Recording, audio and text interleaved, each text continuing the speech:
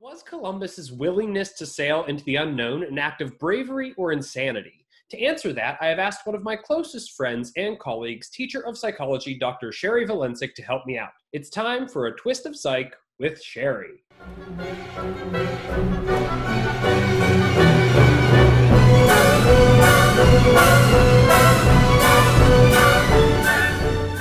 Welcome to the show, Sherry. Hey, Zach, what's going on? Just drinking a beer. That's what I do. Living the quarantine dream. I'm drinking a beer with you. I love it. What are you drinking today? Since this is my first appearance on your podcast or first soundbite on your podcast, I'm giving props to my favorite beer of all time, Commodore Perry IPA, Great Lakes Brewing Company from my hometown of Cleveland, Ohio. Woo! Yeah, a Pennsylvania person can't say that I like to acknowledge Ohio's existence, but I do love some Great Lakes brewing, and that's a great choice. I love Commodore Perry.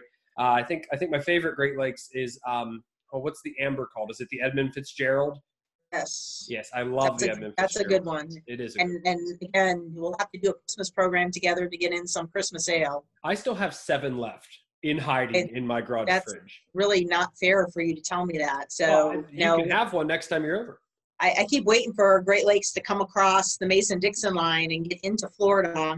I understand that you have a fan base in Cuyahoga Falls, Ohio, and also in Put-in Bay. So for anybody who's up in Ohio who might be listening to this is my very last Commodore Perry. It's so old, it has the old label on it. So please rescue me in Florida and send me a shipment. I'll take a bottle until I can get back up into Ohio after this whole Corona thing is over. But I need more beer. This is it, the last one. Send more Commodore Perry or anything. Yeah, we should probably start off by acknowledging that we actually day drunk a little earlier today, just to set the scene. Just to touch base. Any social interaction we can have is necessary. Is welcome. Welcome. Yes. And needed, might I add. Absolutely. At this point in time. So you told us you're from Ohio, but since this is our first twist of psych, could you tell us a little bit about you? And, I know why I asked you to do this segment with me, because I trust you, you trust me. We talk well together all the time. We can bullshit like champions. But, who are you for the listeners out there? Who is Sherry? No. So I am a high school teacher of advanced psychology classes. I did not come by that, honestly. I got thrown into it. Been teaching. And mastered it like all good teachers do. Or I think I've mastered it. Not quite sure the level of mastery yet, but try every single year. Actually, is better with alcohol attached to it, might I add. But I've been doing the teaching gig for about 30 years, and looking at my swan song maybe in the next 5 or 6 years, perhaps. But really love what I do, and love and miss, might I add, my colleagues every day. And in my spare time, mom of 2 and wife of 1, and live in a little historic house in the downtown area of my city, and miss traveling desperately. As do I. I do. So, the purpose of this segment, which will typically be conversational like this, because I like having that element in the show, is to answer some questions that I and maybe my listeners subconsciously have. And I didn't really think about having them until I kind of thought, wow, he's a crazy prick. And I kind of want to know why. So for today, the big question that I kind of wanted to center our conversation around, and for us, it mostly will be you, is what could possibly make someone willing to sail into the unknown, literally off the edge of the map of the known world, with a better chance of death than survival? I mean, there's no nationalism yet. There's no real sense of national pride or loyalty. He isn't the ruler of a country or a noble. He's really not getting paid up front. And because of that, all my traditional answers are kind of like shot to hell. So what are your thoughts? So my initial thoughts was this. I was thinking about what kind of personality Columbus might have had. And I was originally thinking narcissism, because when you're taking a look at somebody who's got an overinflated love or viewpoint of themselves, maybe that was something that enticed him to do it. But doing a little bit of historic research, I really didn't find any evidence that he was that kind of person. So I started thinking about motivation. what is the driving force that convinces people or persuades people to do what they do. And so I do think that Columbus must have had some kind of intrinsic motivation, something within him that made him feel daring enough to do that.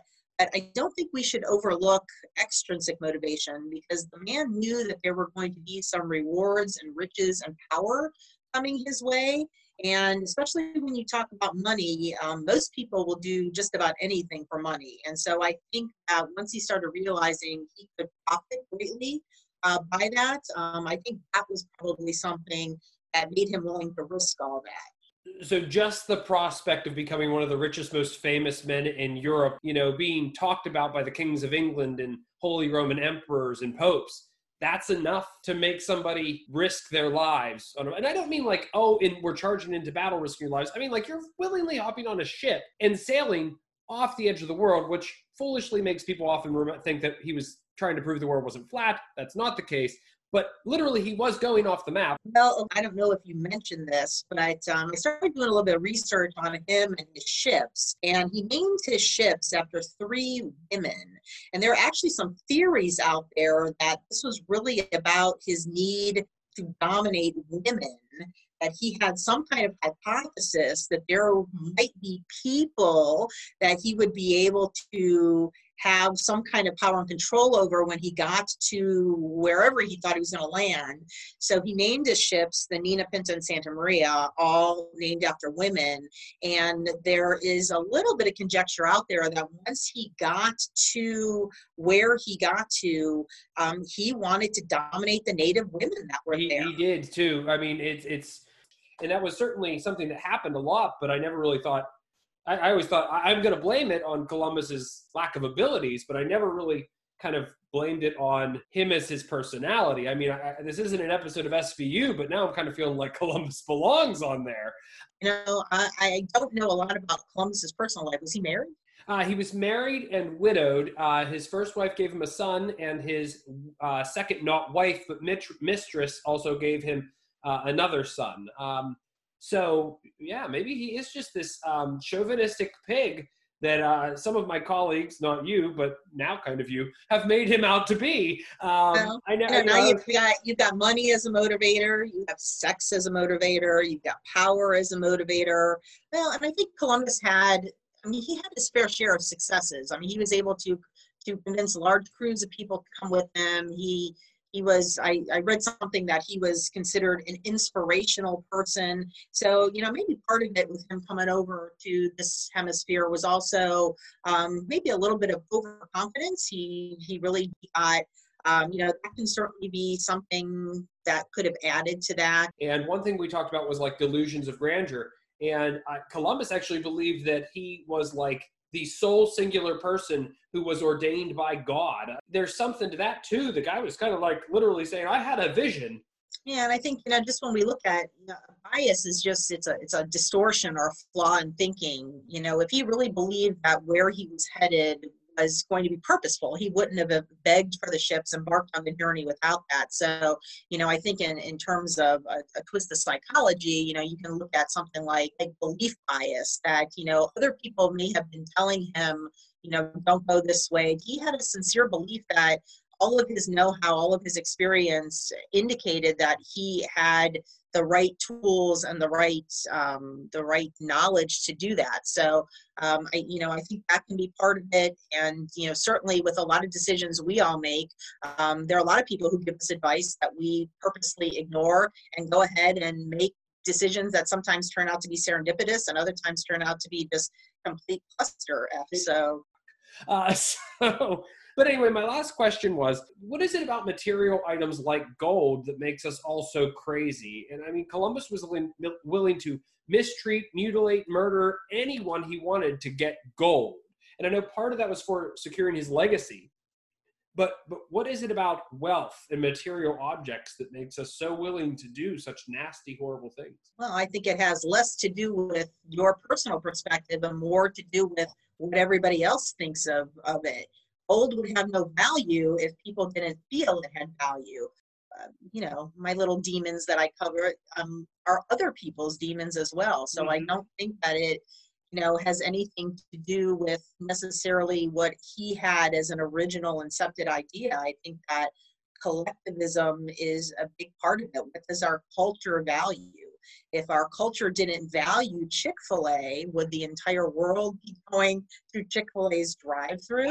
I only value Chick-fil-A on Sunday. I'm going to be honest with you. I only ever want Chick-fil-A on Sunday, and every time I'm like, I'm going to get some Chick-fil-A, I get there, I'm like, it's fucking Sunday. So that's my life. But that's awesome. So greed, fame, legacy, maybe just a chauvinistic bastard. I think you should bring the sex part into it, because that's I was just it was like literally the second piece of research I found. I was like, what? Yeah, that's neat. I mean, historically, you talk about how big of an asshole he is, but then you just kind of move on to, hey, he's a big deal. I mean, aren't Italian men by stereotype kind of Casanovas and believe that they're better than they are all other type of men? But they also live with their mother till they're 35. So, Columbus freaking got on a ship and went half the world away to get away from his mother. So. Oh, wow. His mother might have been dead. I don't know. His mother had a name. Oh, I meant to put it in the show and then I didn't, because it was like a really cool name. But then I realized that really matters nothing to my show what his mother's name was. So I've tried to get the habit of not adding in too much like back. See, I like all the extraneous information. Yeah. Because anybody can go on Wikipedia and read about the basics of Columbus. When you throw in the fact that, okay, well, wow, he named his 3 ships after women, and then he named islands after virgins. Well, right. That's not in every history book. Well, this was a little Freudian analysis. Oh, yes. Well, Freud's always good. We're going to do Freud. A little teaser that I will be keeping in this is, but we got to do one final thing. You have your shot with you? I do. All right. So, what are we doing here? Do I help? I talk about what shot I'm doing? Yeah, you got to tell us what shot you're doing. It's a theme. So I'm a big limoncello fan after spending some time in Italy. So I'm going to be enjoying a shot of Caravello Limoncello. And I bought it out of all the other brands just because I like the artwork on the bottle. Gotta love artwork. Yes, absolutely. I'm drinking a Midsummer Hendrick's gin. Their seasonal. It's really an aesthetic thing. But and I might add that I only have a half a bottle of this left because this was part of our day drinking earlier. I'm really glad that cut out because I don't know what the hell you're talking about. No, we did have we did try the limoncello today. Well, Sherry, what I like to do is a cheers and a drink, and I like to get a couple pictures of us kicking back a shot. So be as dramatic about it as humanly possible for the Instagram page. Cheers. Cheers, salute. Oh, that's there you go. Wonderful, wonderful, wonderful. Cheers.